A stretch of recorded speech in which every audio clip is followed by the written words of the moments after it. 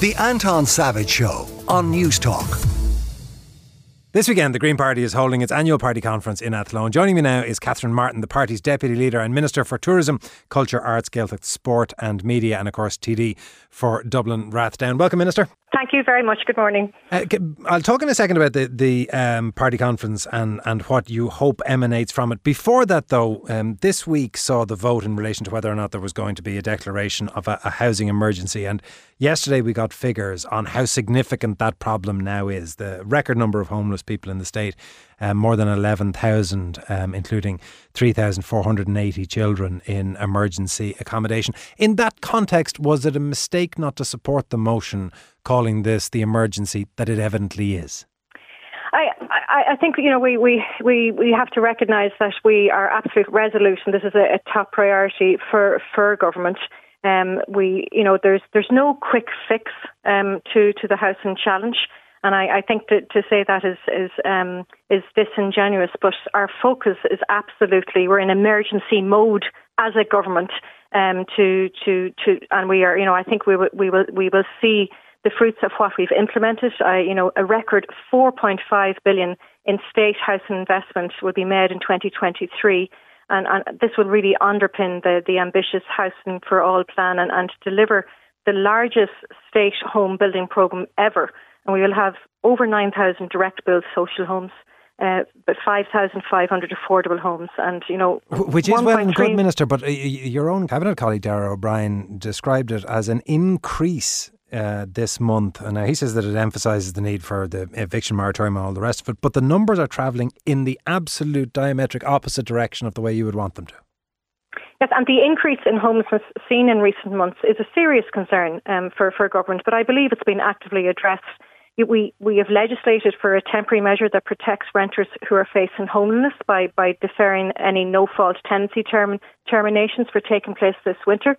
While, this emergency measure is really necessary and provides assistance in the short term, but the long-term answer to our accommodation challenge remains, in an increased and sustainable supply of new housing, and that's absolutely where our focus is. Given how long it has taken to I was going to say to solve the problem, but the problem is far from solved. Given how much time has been spent tackling the problem, is there anything that you or your Cabinet colleagues can point to and say, well, there is the significant blockage that if we could but remove that, things would flow properly in the market again? Well, I believe, the Green Party has made, I suppose, a difference in terms of the housing policy approach in government already. Cost rental is something that myself and Minister Eamon Ryan were talking about in the last Dáil term. It's a core Green Party policy, and that is now a focus of government policy because the Greens are in government, and we expect 18,000 new cost rental homes by 2030. Also, because of the Greens in government, we have 100% public housing on public land in Dublin and Cork too. So we are already starting to make a difference and bringing our core policies on housing to. But in terms of the overall issue, and I'm conscious that I do want to talk to you about the Ardèche, but in terms of the overall issue, is it a matter of continuing to deploy the policy agenda that you are already subscribed to, or is there anything else that you believe could be done? I think the Housing for All plan is really a living plan with an inbuilt flexibility to review actions and targets as necessary. So there, as I said, it's a living plan, and the plan currently sets out the annual targets of overall housing delivery by 2030, and clearly shows it building up towards 40,000 homes per year. But it is intended to review the underpinning research used to calculate the targets when the full census data becomes available in 2023 from the CSO. But as I said, it's a living plan with an inbuilt flexibility to review the actions and targets as needed. The party conference, of course, on today and for the weekend. The time at which you find yourself having the party conference is a time at which green issues have probably never been so much to the forefront of the public discourse and the public agenda in Ireland, in Europe and around the world. Do you think the Green Party will be able to capitalise on that and convert it into votes? And if so, how? Well, I believe our focus is on, being in government and making the difference when it comes to the absolute, climate crisis that is facing us all. And everything we do is about protecting the current generation, but also looking to the future generation. So, and what we've done to date between the climate action plan, it's about changing a way of, I suppose, the Green Party are focused not only on helping people but helping people and planet at the same time. I think that's the key. So like cutting fares on public transport helps ease the financial pressure commuters are under, but also reduces emissions. Similarly, our retrofit plan will drive down families' fuel bills.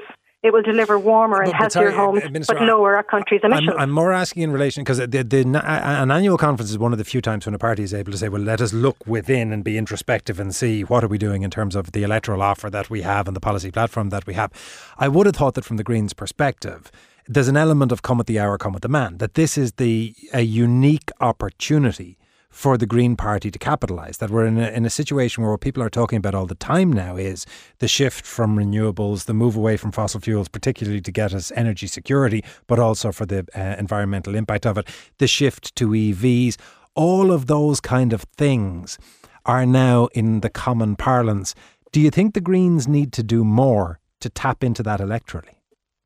Well, I suppose part of our focus today, and remember, this is the first time we're having an in-person convention since we went into government. The last time we met in person for a convention was 2019. And of course, this weekend is an opportunity to assess our work, but also to plot out our path of growth as an electoral force and to get Greens elected in every part of this country. And that really starts here at this convention, by supporting and empowering each other to achieve what needs to be done at local, at national level. We have our 2 Green MEPs here as well.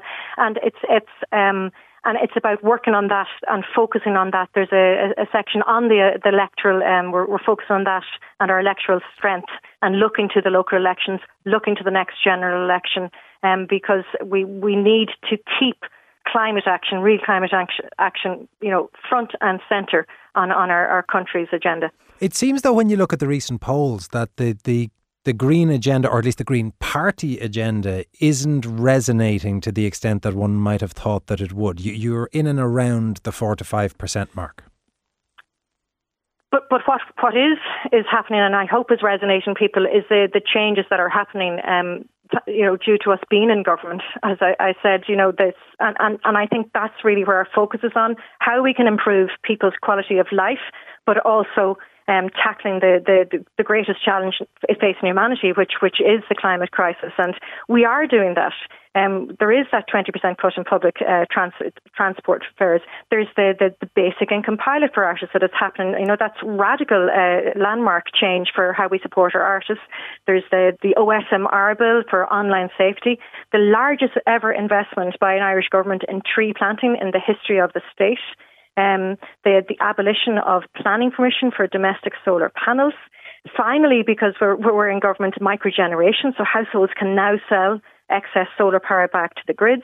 There's the doubling of the National Parks and Wildlife Services, conservation rangers.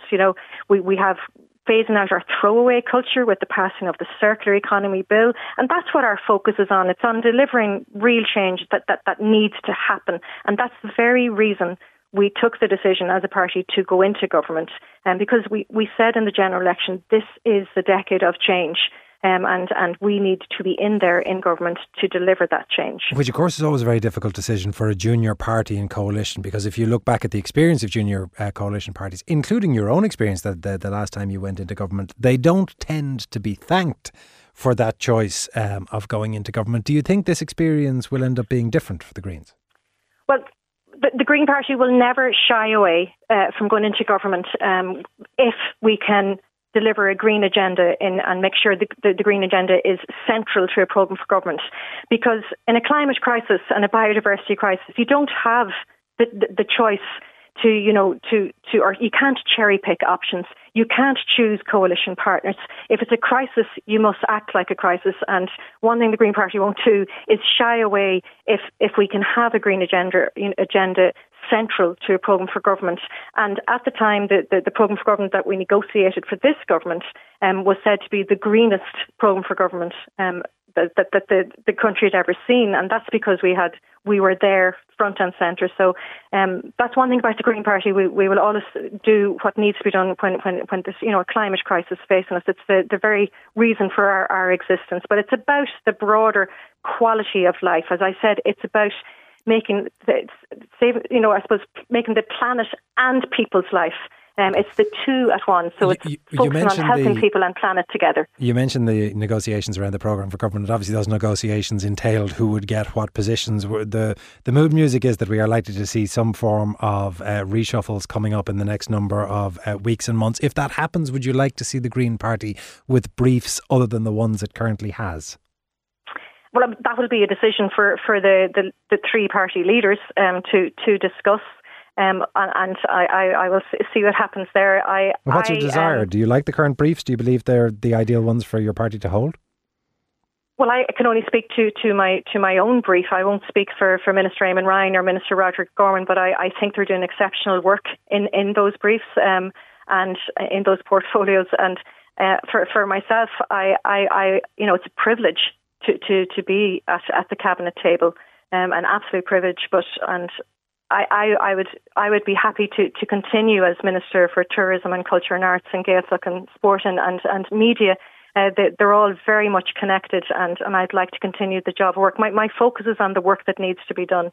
Well, I'm conscious that the work that needs to be done now is probably you to start preparing for your speech, which is at, of course, 6:20 this evening, and then Eamon Ryan following you directly. Minister, thank you very much. That is Green Party Deputy Leader Catherine Martin. Thank you.